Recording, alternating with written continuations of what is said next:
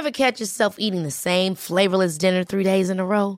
Dreaming of something better? Well, HelloFresh is your guilt-free dream come true, baby. It's me, Keke Palmer. Let's wake up those taste buds with hot, juicy pecan-crusted chicken or garlic butter shrimp scampi.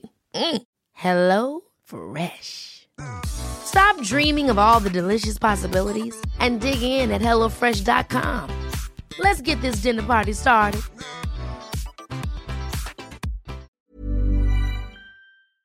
You're listening to the SheerLuxe podcast, your guide to a more stylish life. Hello, I'm Georgie Corrish-Cole, the founder and CEO of SheerLuxe, and welcome to today's In Conversation With podcast. Today I'm joined by Natasha Finlayson, OBE and CEO of Working Chance. Working Chance is the UK's only employment charity solely for women with convictions.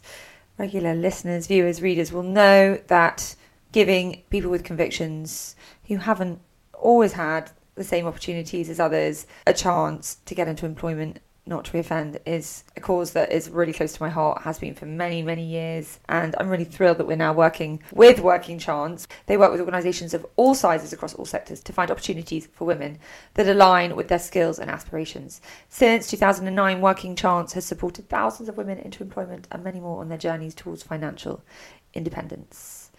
Natasha, it's amazing what you do. I'm so thrilled to be working with you. We held a workshop recently with a handful of women, all with previous convictions, who came into office, spent the day with our team, and it was a great success. I'm thrilled that we've had some of them back for work experience already. Also delighted to be joined by Ade Adeogu, who is 40 years of age. She received a prison sentence of 18 months, but was released after 6 months for good behaviour. She encountered Working Chance in 2016 and most recently came back to them to see if they could help her find a new role. And today she is working with a company called Social Value Portal, where she was appointed as Social Value Support Administrator in October 2021. And is thriving in the role. Welcome, Ade. Thank you. Nice to meet you. You too. Also, I'm thrilled to be joined by Bethany Mackey. Bethany is 27. She was convicted in 2014 and sentenced to 5 years in prison. She served 2.5 years and 2.5 years on licence. She was released in 2017, finished her licence supervision in 2019 and started working with Working Chance in 2021. Working Chance introduced her to a company called New Connections, where she became a volunteer and has progressed to employment with New Connections, where she's a trainee addiction specialist administrator. Congratulations on that. Thank you, and thank you for having me. Well, we're really thrilled for you giving up your time. I really so believe in the role that we in society need to play to give people with convictions a second, third, fourth, however many chances it takes. And hearing from people who have been through it firsthand is the most powerful way to get that message across.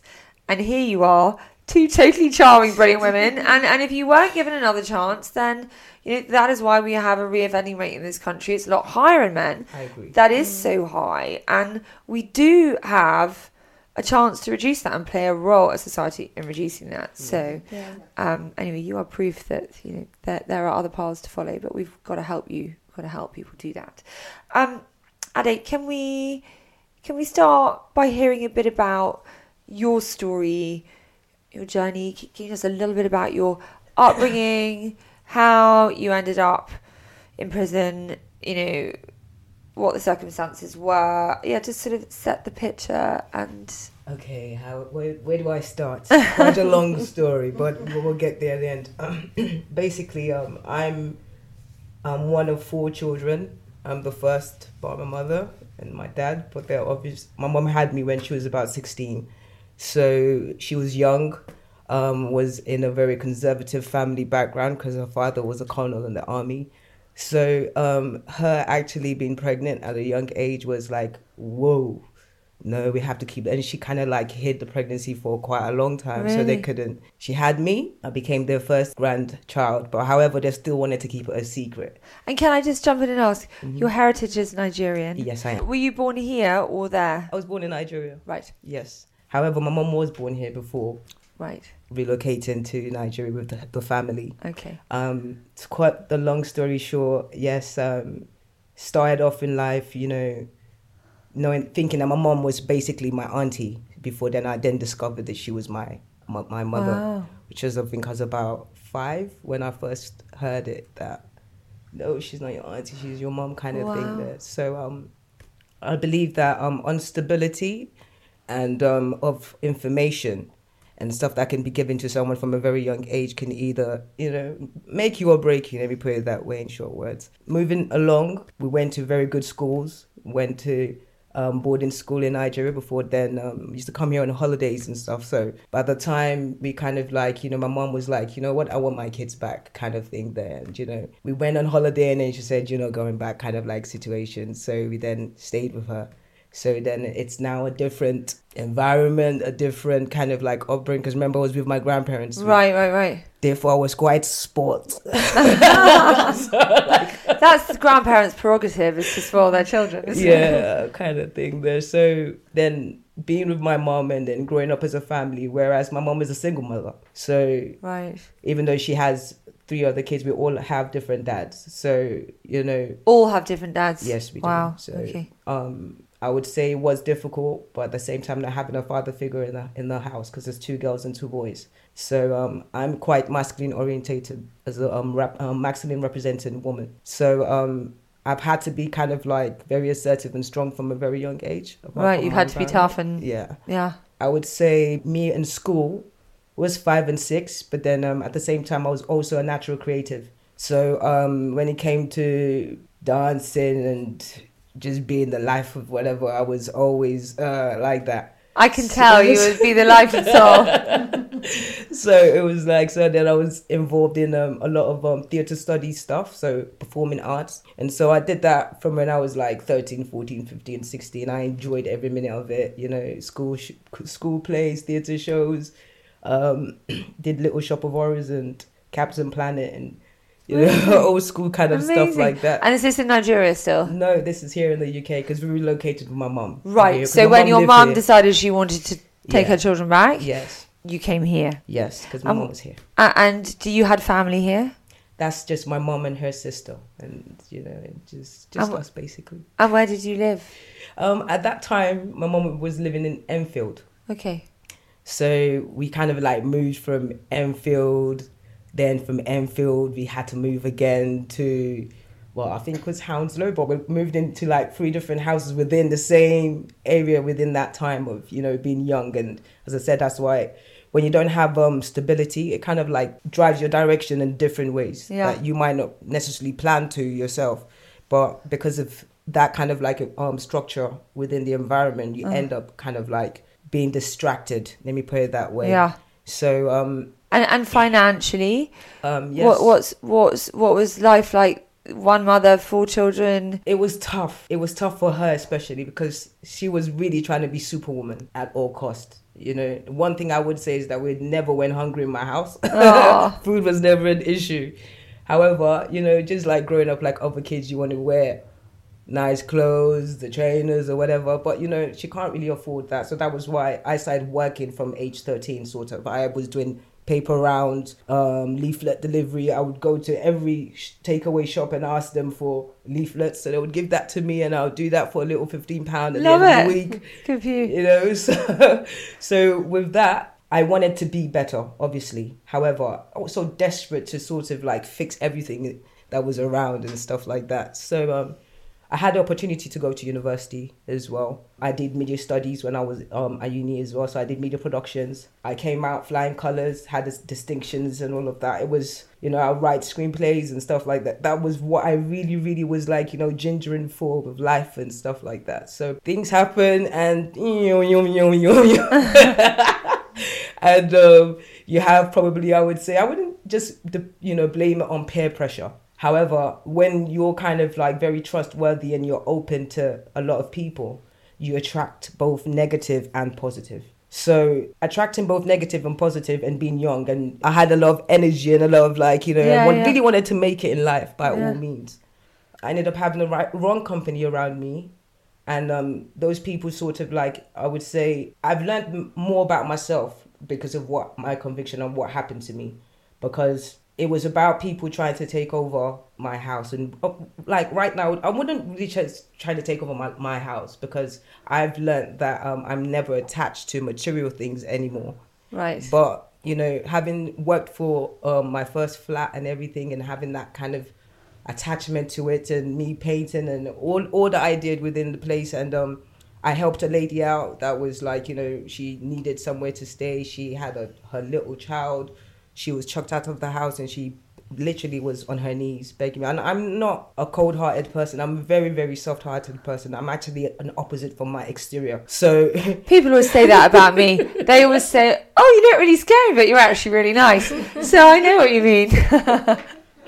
So it's just been like that with me. So you're finding yourself sort of surrounded by the wrong people. Yes. And can you tell us sort of what happened and yes, how that some went wrong?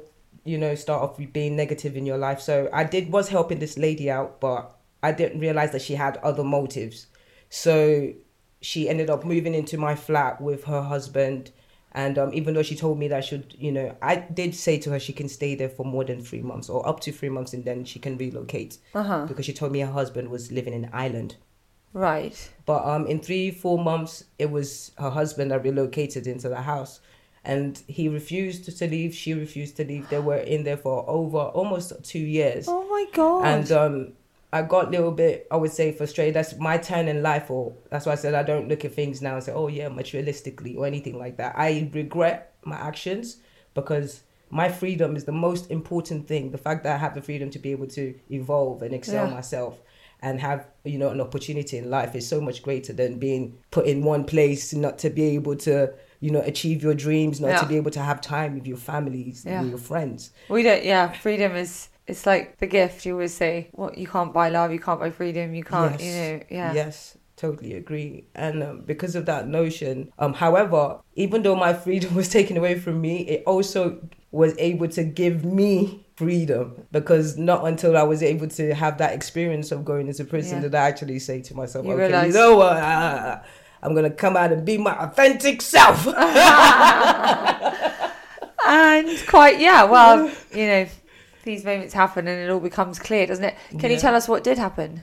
Yes. So basically, it'd been over 2 years they had been at my house, and they sent me a message telling me that I'd sent somebody to come and rob them or something like that. And which I was like, huh? Another one. At that point in time, I was at UL University as well. I was doing a course to do linguistics, and it was still to do with media.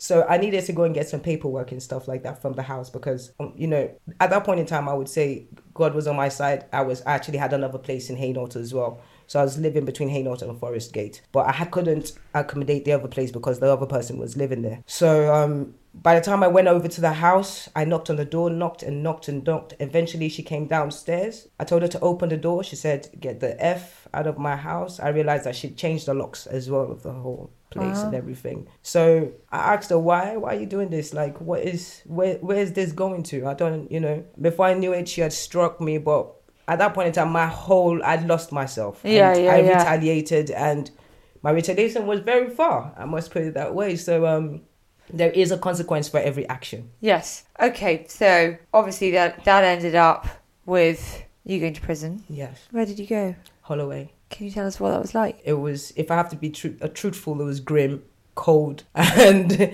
very depressing, because it was a women's prison, and you have some people that just can't cope with that kind of pain and pressure and isolation. So you hear wailing every day, you hear screams every day. My notion of prison changed when I went in there. I'm sure. Yeah. I think for me, totally different concept of what it was until I actually... You hear people say, "Oh, well, they have TVs now." And you're like, they've lost their total freedom. It is... Yeah. And you got out within 6 months. Yes, you were sentenced to 18 months. Yes.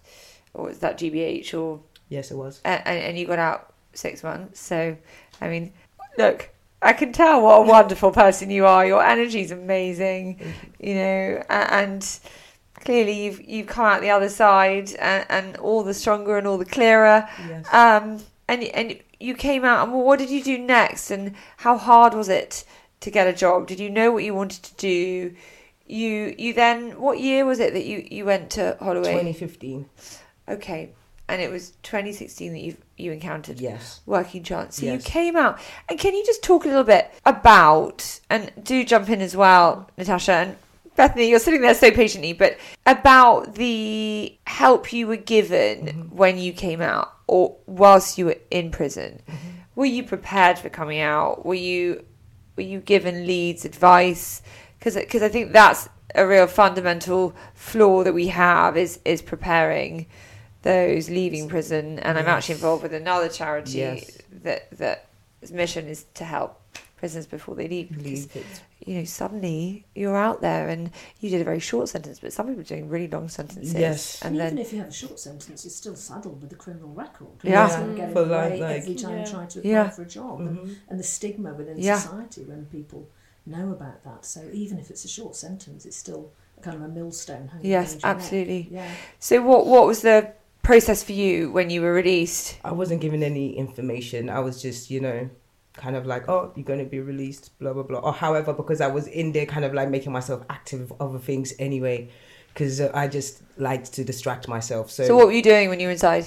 I was basically helping with education. I was like getting people that wouldn't usually go to education to go to education. I bet you were. I can see. They were probably very sad to lose you. Yeah, I bet. There goes our mother hen. They were coming to ask me for ideas of how did you get this person to do this? This person, and I'm like, I don't know. I can see that's in you. That doesn't surprise me at all. So, So when I got out, it was, for me, everything was moving so much faster than me. It was like, whoa. And it felt like it was written on my forehead, ex-offender. So it's like, so you're walking, you're just paranoid, you know, especially from my background being Nigerian, being that, you know, I knew people were going to look down on me. Yeah. Everyone that, you know, that would know Nigerian about this. ex-offender. Yeah. It was different for me. It was very difficult. And then it was more difficult when I realised that everything I've worked hard for was literally it's going to be useless. So me literally, like, you know, I applied for Tiger Aspects and I had an internship with them. But after the internship, it didn't go any further than that. And Working Chance have actually been amazing when it comes to like the second, the first, the fourth chance and the fifth chance, I must say. Because without Working Chance at that point in time, that literally gave me that opportunity to be able to have a little bit more confidence to go for the jobs that I didn't feel like were worth me having any longer. Yeah. You know, and so I would say, even though I was out there looking for work on my own, because it was so difficult to get back into work, I would go to, when I was working with, from TK Maxx, I worked with Greggs. But Greggs, I can remember, I didn't have a CV, didn't have anything. I went right in there.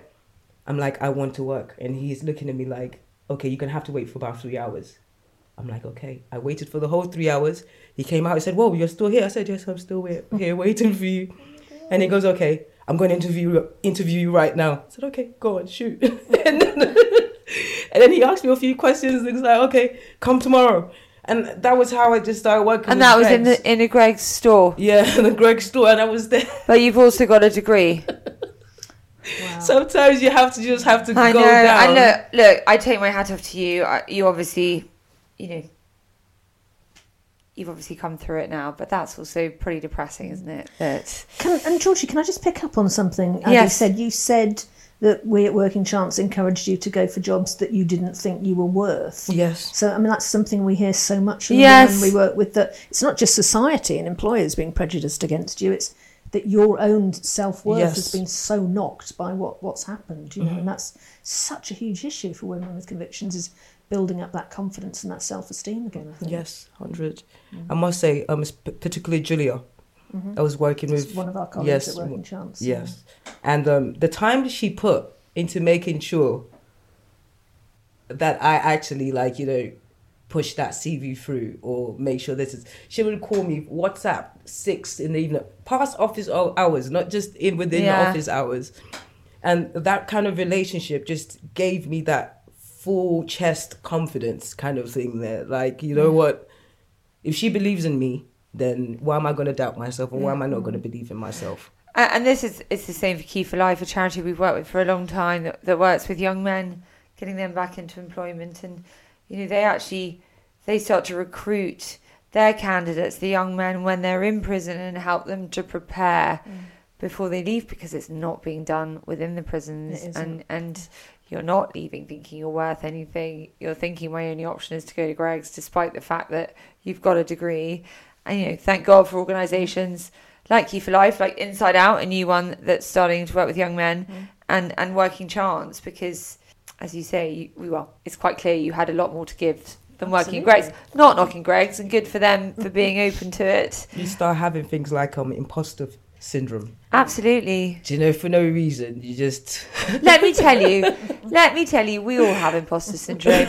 And I work with another young man called V, who you've met, he's been through 13 prisons. Wow.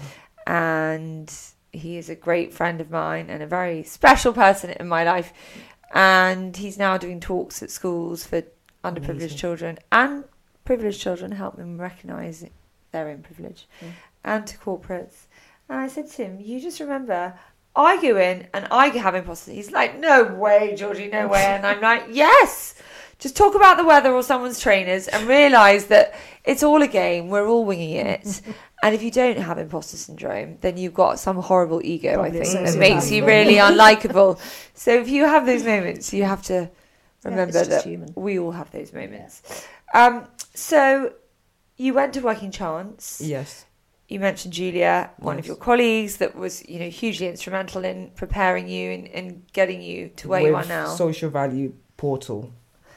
Basically, Social Value Portal, Making Good Go Further. They talk about, they're all about social value. So this is the company that you're now working for. Yes. Social Value Portal. Yes. And their mission is what? Well, their mission as an organisation is to push social value within every organisation. Okay. And social value is linked with sustainability living. Okay. So we have about giving people like me and, you know, maybe disability, whatever it is, people that have probably been ostracized in society or not being given a chance. And we want to be inclusive. Well, amen to Social Value Portal. I would like to hear more about them. Yes. That sounds like an amazing organisation. Yeah. And you're enjoying it? I am. I'm enjoying it. There's still growth, you know. There's always, like, you know, right now I'm doing a CompTIA A+ course, trying to become a cybersecurity agent. But then before that time, I've been doing tech administrative work. And so I've learned so much more. I mean, what I know now, I've been there just a year plus now.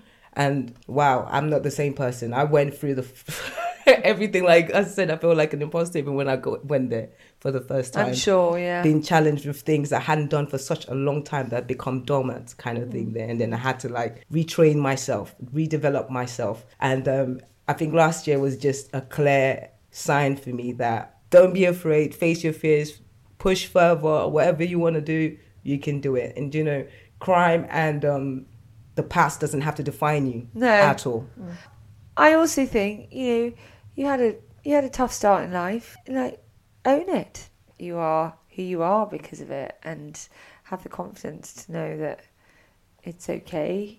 It's done. You did your time, and own it, and be proud of where you are now. I think it's amazing. You're clearly an amazing woman. Thank you. Thank you. Thank you. Bethany. Hi. You've been very patient.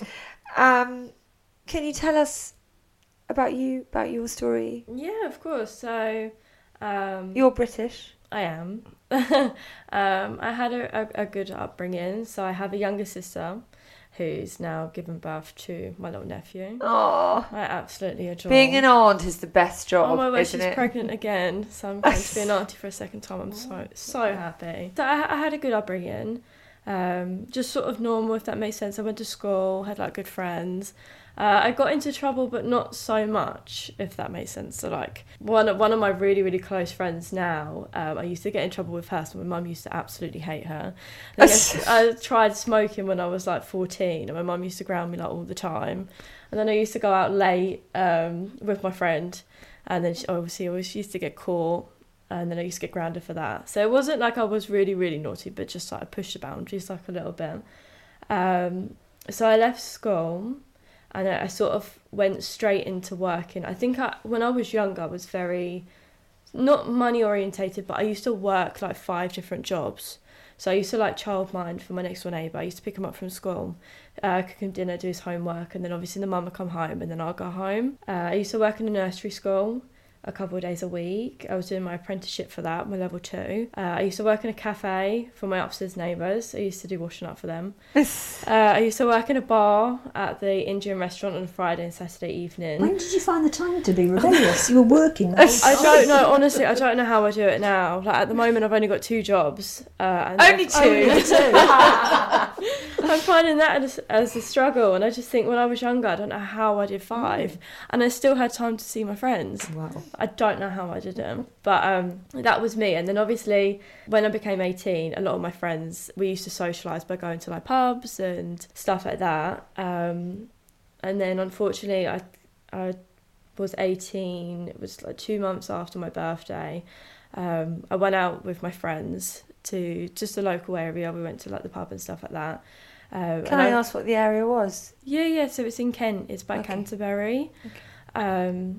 Yeah, and I've gone out with my friends for the evening, and I'd walked down to the pub, and unfortunately, like throughout the evening, one of my friends just became stuck. He lived in Whitstable, and because it was like quite late in the evening, there was no taxis or anything, no buses or trains, and on the way home, stupidly, he kept sort of asking for a lift, and I got outside my house, and I'm that person that I sort of have like a need to please people, and I really struggle sometimes to say no. And unfortunately, that evening I struggled to say no, and I got in the car. It was like 2:30 in the morning, and I went along the Old Thanet Way, which is like it's like 60 miles an hour.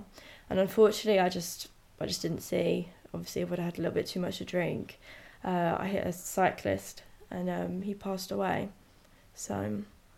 Yeah, from that, obviously, I then was sentenced to 5 years. 5 years in prison.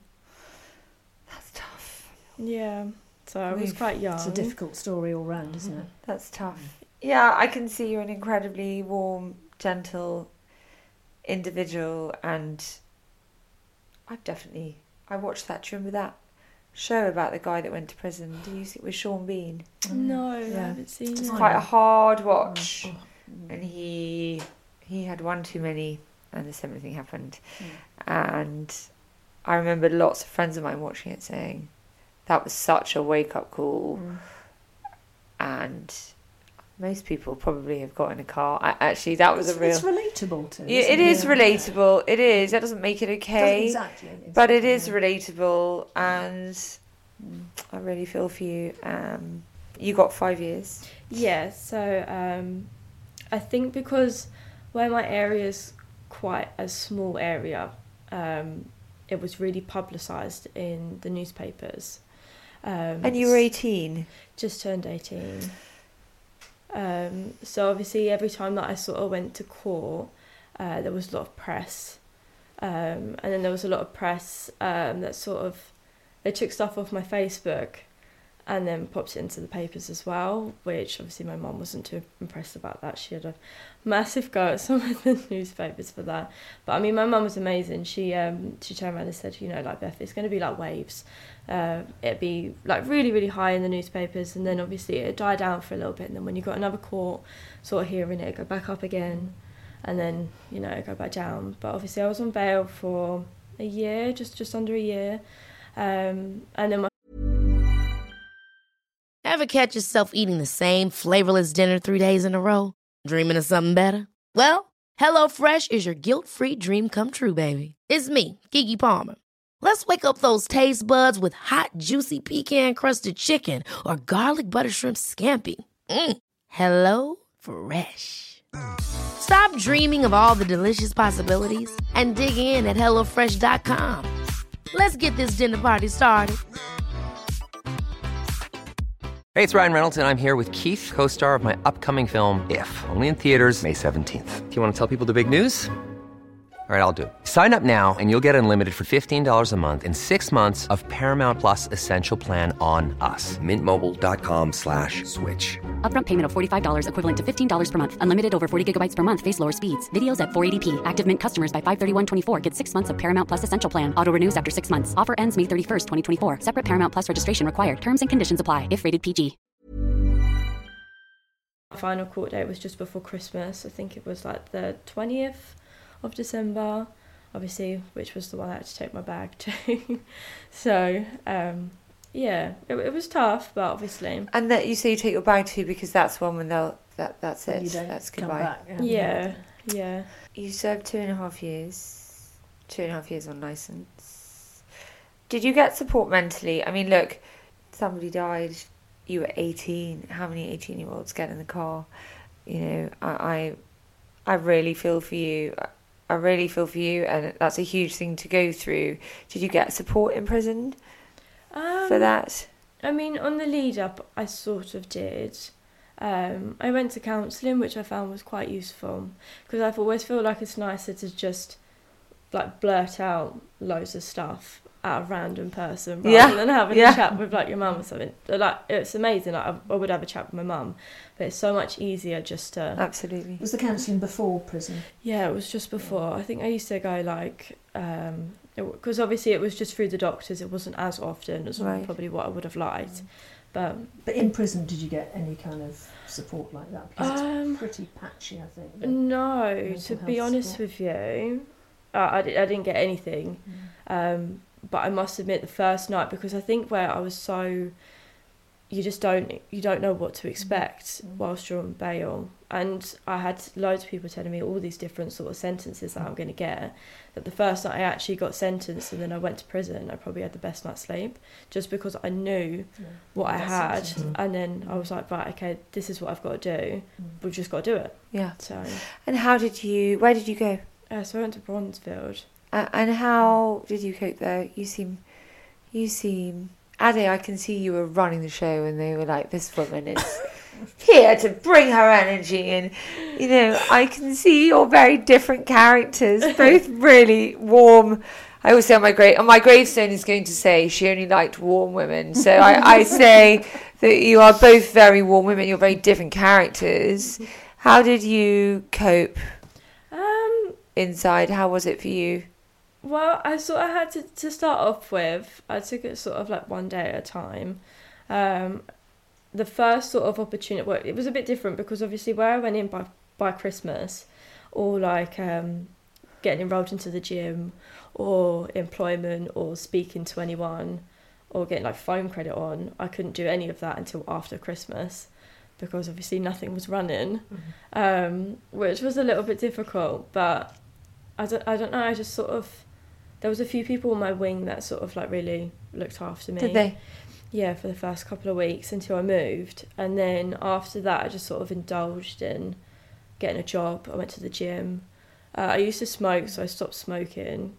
I just sort of gave myself so much to do that the days just went by really quickly. Is it worth you explaining the sorts of employment you can have inside prison? Because a lot of people don't realise. I mean, there's a lot of like educational sort of things that you can do. I mean, for myself, I was an induction worker.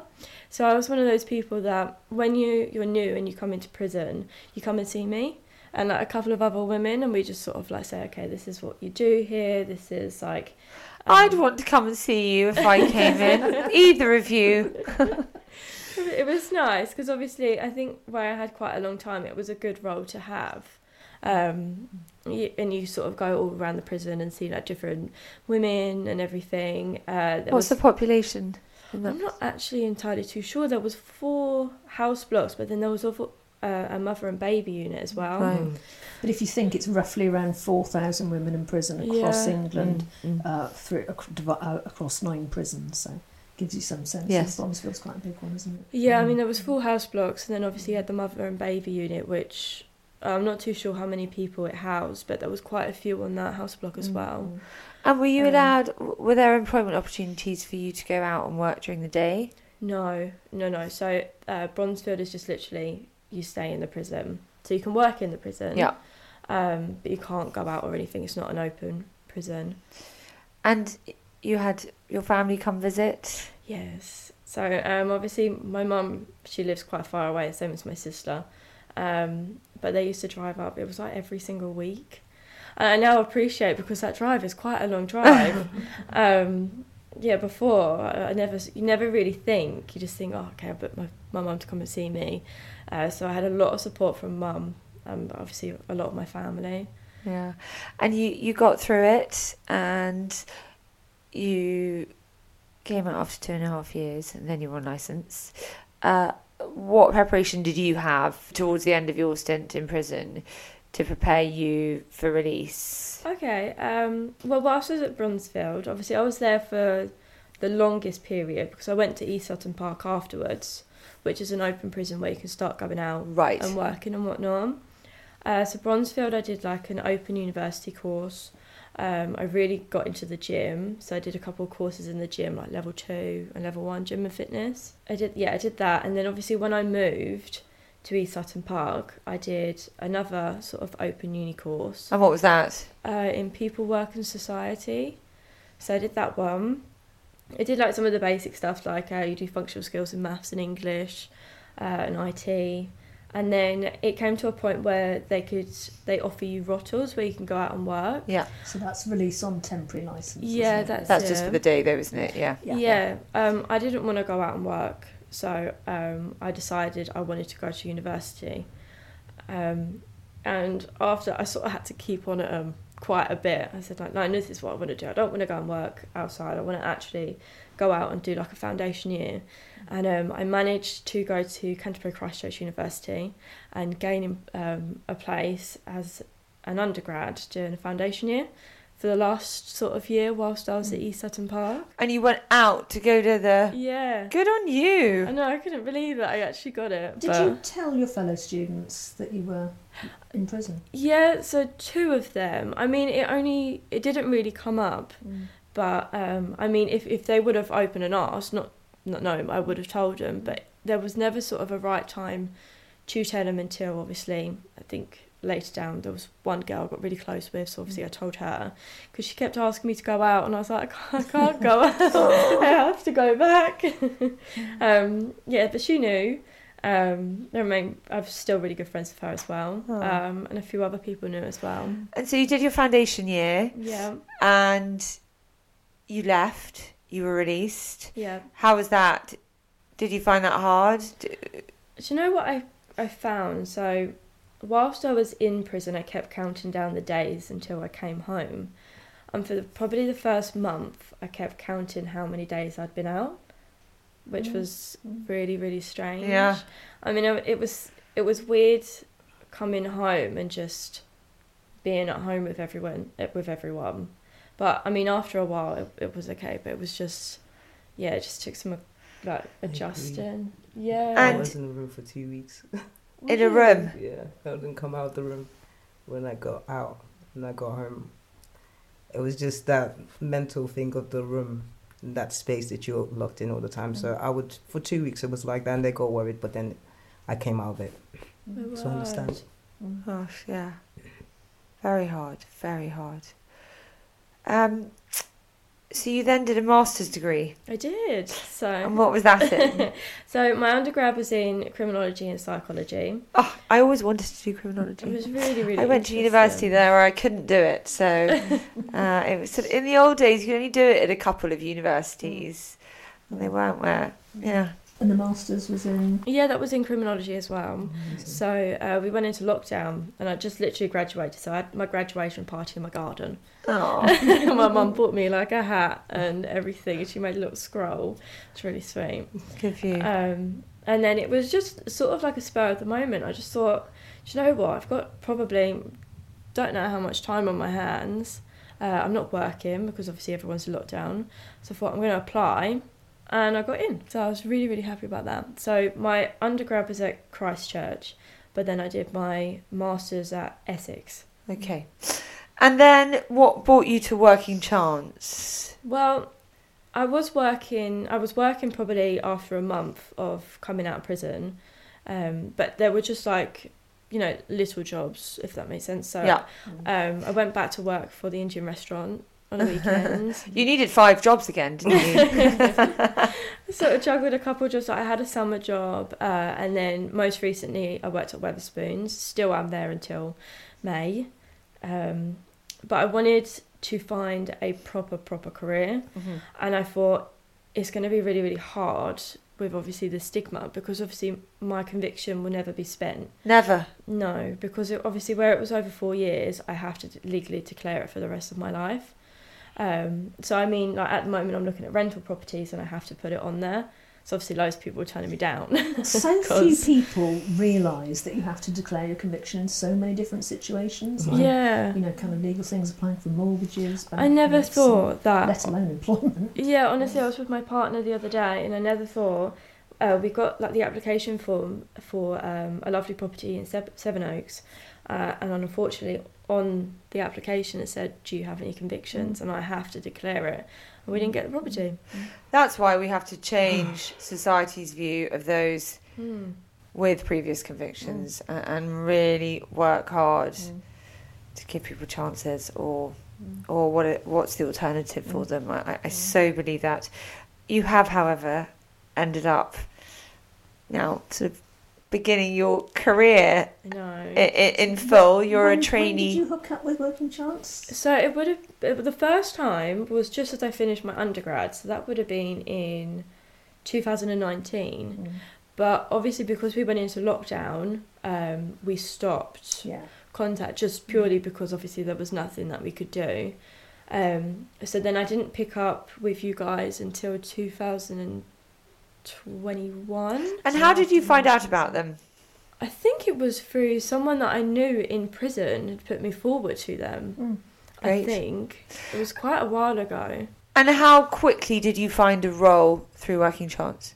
A few months, maybe a couple of months. So you went to Working Chance and you said it was a few months to find a role. So sort of maybe a couple of months, something like that? I would say so. There was a couple of roles. Originally I got in contact with New Connections, but obviously it was just voluntary. So whilst I was working voluntary with them, I was still looking for other employment because as it went, it was just a voluntary role. And had we connected you with New Connections? Yeah. So Alex put me forward to New Connections, Alex and literally is one of our employment advisors. She was absolutely amazing, and it was the same day that she emailed them that I got a phone call of Chris, who's the director of New Connections, which was absolutely amazing. I was on the phone for her. Literally the same day. So you went volunteer to now full employee. Yeah. Specialist administrator. And you're enjoying it? I absolutely love it. It was around Christmas time that they kept speaking that they wanted to obviously employ me full time. But when it's like that they were thinking about it, that they have to create make sure that they've got enough funding and everything to give me a position. So I just took it sort of on the chin. I was like, oh, okay, if it happens, it happens. And then obviously they kept speaking about it more. And I was like, oh, okay, this is actually going to happen. And then as of February, I started part-time. And then as of May, I go full-time. Fantastic. And then you can stop working at Wetherspoons. Yes. Oh, congratulations. And what does New Connections do? So we work with IPP and life sentences, which are, IPP is an imprisonment for public protection. It's a sentence that was given quite a long time ago, which basically you're given this sentence, but then you're on licence for the rest of your life, and you have to sit before a parole board before you can be allowed out. The most serious crimes. Yeah. Yeah, well, you say that. This is the thing. So there's some people that only get sentenced to 3 years, but yet they sit in prison for 14 just because they can't access the right programmes and everything that they require them to do. And it's been abolished now, hasn't it? It has. And there are still some people kind of languishing in prison who don't have release honestly, dates. there's loads. I mean, primarily what we do is, so I'll go into lots of different prisons all over the country. We sit down with the clients and we just discuss, obviously, their conviction, what they've done since they've been inside, and obviously what they want to do when they get out, like accommodation and everything like that. And then obviously I'll go through something which is called a dossier, which is sort of reports on that client, just loads and loads of like psychological reports, OASIS, and then I take lots of like notes from that, and then I write a report and give that to the judge, and then they take that on their parole board. Right. Yeah. God, so that's a really key role that you're doing. Really responsible job, isn't it? Yeah. What an amazing role. And you said there's IPP and also Lifers. So how do you work with lifers? So it's the same process that we do, because both IPP and lifers have to sit before a parole board. So this is life with release, a life sentence, right? But unfortunately, they will always be on licence for the rest of their lives. Absolutely, yeah. Yeah. God, what an incredible role you're doing. Congratulations. Thank I you. feel deeply for you. I know you're not the only person I know who's been down that path, and it's a tough one for all parties. But she's thriving now. But you are Yeah. thriving, and that's great to see. And thank God for Working Chance.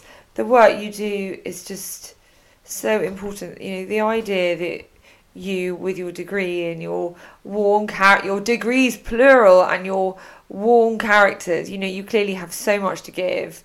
The idea that employment is so difficult is just the fact that employment is so difficult is such a shame. Working Chance are here doing amazing work so that there are opportunities. We shouldn't have to exist, should we? Well, ideally not. I mean, can you tell us the charity, how long has it been going for? Since 2009.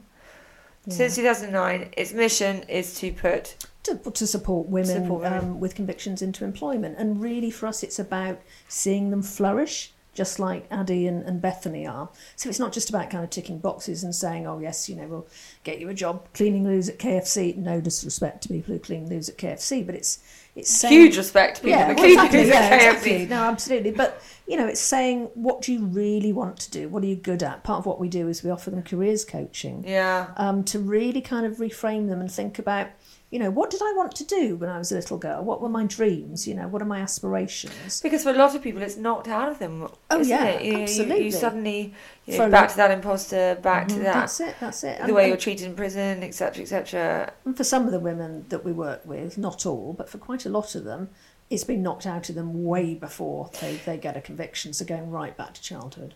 Absolutely. And can we talk on that? Because regular listeners will have heard some of the content broadcasting show, etc., that we've done over the years with Key for Life, talking about young men, women with convictions and men with convictions. It's quite a different story. It's quite a different picture. Not always, but a lot of the time. Can you talk to us a little bit about why women tend to end up with convictions? The reoffending rate is obviously a lot lower. It can often be, abuse, can't it? It can be addiction. It can be coercion. It can be, but can you just talk to us a little bit about? It's a much smaller prison population, but just for people listening, can you give them a bit of a? How does it differ? Yeah. I think one thing that is common across men and women who have convictions, and particularly who go to prison, is poverty. So there's a much higher likelihood that they're going to come from a sort of impoverished, really challenging, disadvantaged background. Specifically for women who have convictions, and particularly again for those who go to prison, there's a high likelihood of childhood trauma. So we're talking, to be plain, we're talking about abuse and neglect, violence within the family, dysfunctional, sort of chaotic families. So these troubles are kind of, the difficulty for them is starting right from childhood, kind of lack of self-esteem, lack of self-worth, because of what they've experienced. And, there's an understanding in society now, I think, about the effects of childhood abuse and the sort of legacy of mental ill health that leaves you. Nurture nature is. Yeah, absolutely, yes. So, and I don't want to generalise. This is not every woman who has a conviction by any means, but it gives you gives you an idea. Exactly. Women in prison, it's 60% of women in prison report having experienced specifically sexual abuse as children, and that's a crime that is significantly underreported and underdisclosed. So you can start to see a correlation there between people who've been treated very poorly as children and then have often gone on to experience domestic violence as teenagers and as adults who are liable to being coerced by kind of very controlling men, by people around them, or who are, abusing drugs or have issues with alcohol, with mental ill health generally. And you can see then some of the journeys that lead them into what we call criminalisation, into kind of slipping into the criminal justice system and getting caught up in that. But often these women are victims just as much as they're offenders, and you kind of have to sort of see them both ways and understand those paths. Quite. And look, you work with women. You have a couple of hundred women a year that you get into employment. It's amazing. And you've had great success from what I know with that. Yeah. You work with the women on their confidence. Absolutely. I've seen that. I've met some of your team. I've met a couple more women today. But as I said, we had this workshop, and it's about realising that they're massively valuable, that they've got skills. It's kind of a mindset thing. A lot of it is about how they see themselves in order to get them to aspire and think about what are their strengths, what are their assets, what do they really want to do, and to encourage them to see that there are more doors open than they thought, exactly like Adi was saying earlier. And also we offer them therapy, completely free therapy, which I think is amazing because they couldn't access that otherwise. Absolutely. So it's about kind of putting the pieces of them and their lives back together, and then starting to look at the employers that we work with. So we've got over 100 employers, all sorts of different sizes. And can you give us a few? I mean, and that is really amazing. I mean, from what I know, you're really thriving. You obviously want more employers. So if you're listening and you feel like you get this mission and the importance of it, then I would urge you to get in touch with Working Chance. It's a whole host of different businesses. Oh, goodness, I mean, we've had a couple of women in recently. We're hoping that one will come back and learn more. And which is fantastic. If we can do it, we have male ex-offenders who work with us as well. We are 60 women and a few men. If we can do it, anyone can do it, and they should. It's part of diversity and inclusion, which companies get these days. They get it in terms of race or gender or sexuality, but what about people who've got convictions? They deserve a second chance. It's about people who are marginalised, isn't it? Exactly. And it's what you're doing, Adi. It's all those people who computer says no. Yep. And I guess what Working Chance is allowing is for you to connect the people that do want to work with the businesses that understand it, and allowing that to be something that's owned and recognised and dealt with. Because it's pretty hard to go out there on your own and try and get employment. Can you give us a sort of a handful of businesses that you're working with across different sectors, just for people listening have an idea? I mean, SheLuxe is one of them. I mean, absolutely.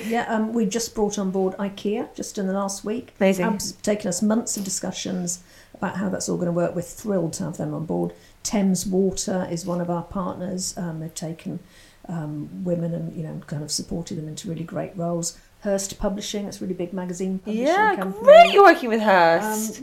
Just all sorts of different types of companies, across all sorts of different sectors. And that's so important because then it gives the women choice. Yeah. It's not just saying, do you want to work in retail, do you want to work in hospitality? Because I know there are labour shortages there, but actually not that many women we work with want to work in those sectors. Mm-hmm. They want, Adi's doing this amazing job at Social Value Portal, But I think also what's important is I believe that the candidates are happy to work. For us, we've had a couple of your candidates in, and it's about getting to know them. Hopefully, they will build in confidence. They will do more and more, and I think there's a realization that you've got to get to know each other, and it can. Well, the employer's got to see them as a person. But it's starting that. So I'd really say to people, even if you think that a woman with a conviction who hasn't completed her further,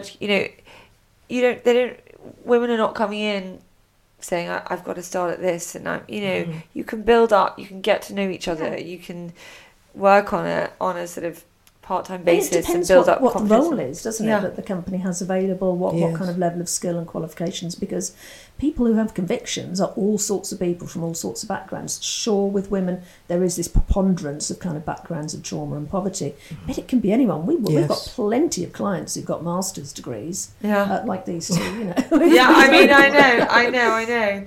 And how does it work for businesses? If people are listening and they're like, right, I get it. And they've heard your stories and they can see what you've got to offer.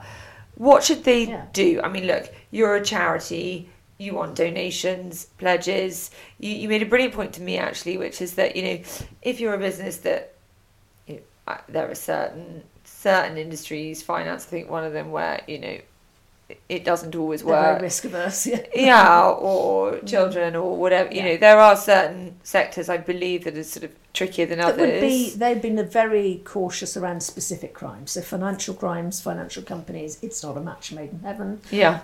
If your offence was to do with violence, that's going to be problematic in, as you say, kind of working maybe in childcare, that's sort of working in education. But that's okay because, we can look at what the offence is, look at the sort of level of checks, the DBS checks that need to be done, and then kind of steer the women towards the companies and the roles that are going to be open to them. Absolutely. There is always going to be something for everybody. But I think if you're an organisation listening thinking, I want to do something, you can pledge. You can say, right, my salary bill is this much a month and I'm going to pledge this month to a charity that allows Working Chance to thrive and do the work that they do. There's a lot of fundraising going on for amazing causes.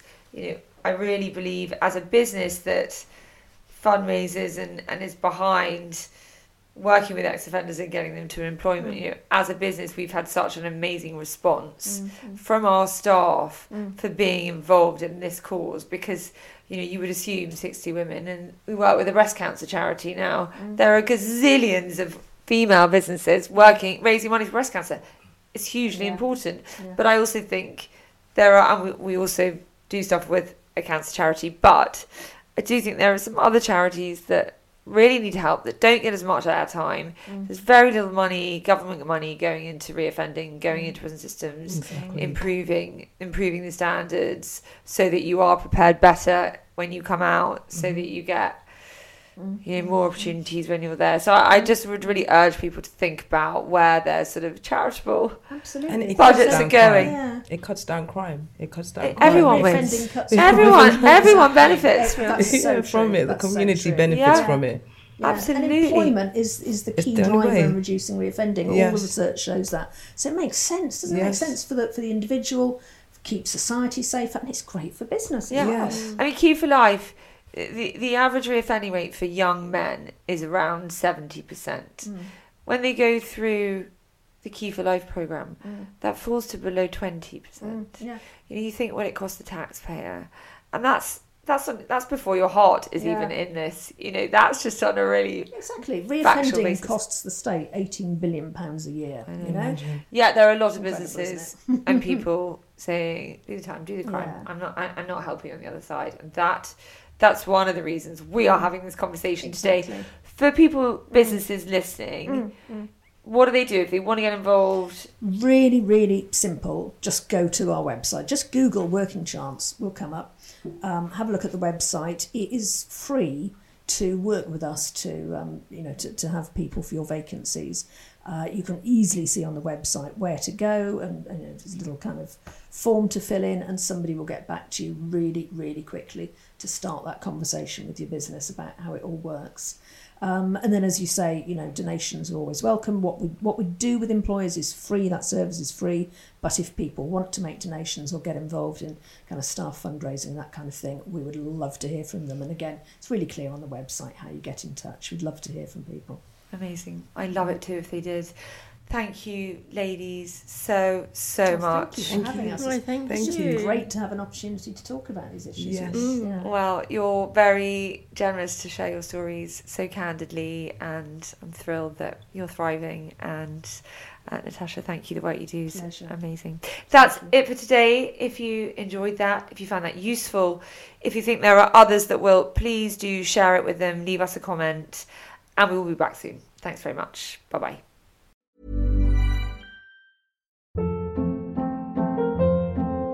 Hold up. What was that? Boring. No flavor. That was as bad as those leftovers you ate all week. Keke Palmer here. And it's time to say hello to something fresh and guilt-free. Hello Fresh. Jazz up dinner with pecan-crusted chicken or garlic butter shrimp scampi. Now that's music to my mouth. Hello Fresh. Let's get this dinner party started. Discover all the delicious possibilities at HelloFresh.com.